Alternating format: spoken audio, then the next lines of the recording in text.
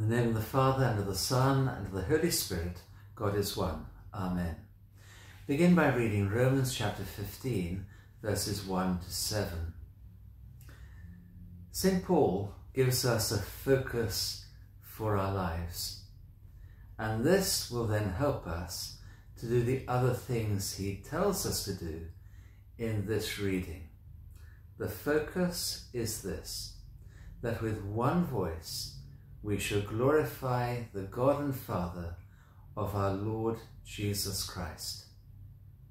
That's quite a focus, that all of our lives should be about glorifying the God and Father of our Lord Jesus Christ. He then says to us various other things. There have been problems in the church. He's worried about the way the faithful in the church deal with those who are weak. He doesn't want us to crow over other people, get angry with them. He doesn't want us to reject them, put them to one side, look down on people who are weak in faith. Far from that.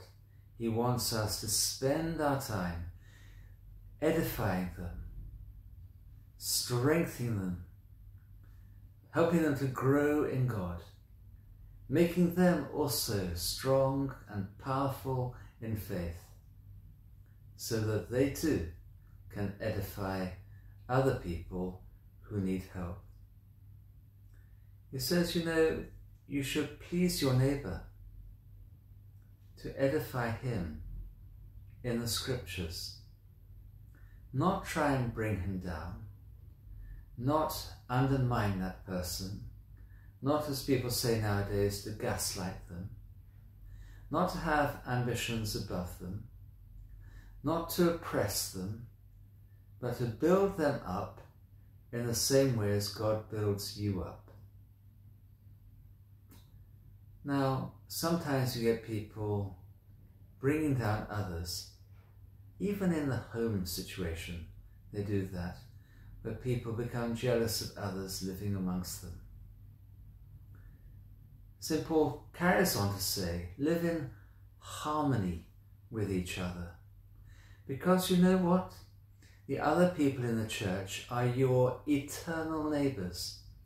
You're going to spend eternity together in communion. And this is a good time to begin that harmonious eternity together.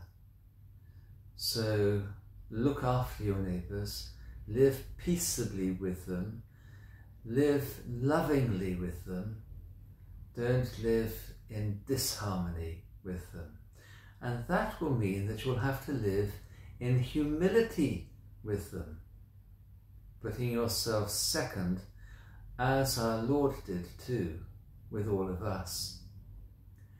And the Lord, through St. Paul, also says, welcome each other, in the same way as God has welcomed each of us. So we don't live suspicious, closed lives, where we don't like people coming in, where we're frightened of people possibly taking our place within the church. We live open, hospitable, welcoming, loving, outward-looking lives to bring people into the fold of Christ. So we, all of us, would then be able, with one voice, to glorify the God and Father of our Lord Jesus Christ. Your prayers. God bless you. Amen.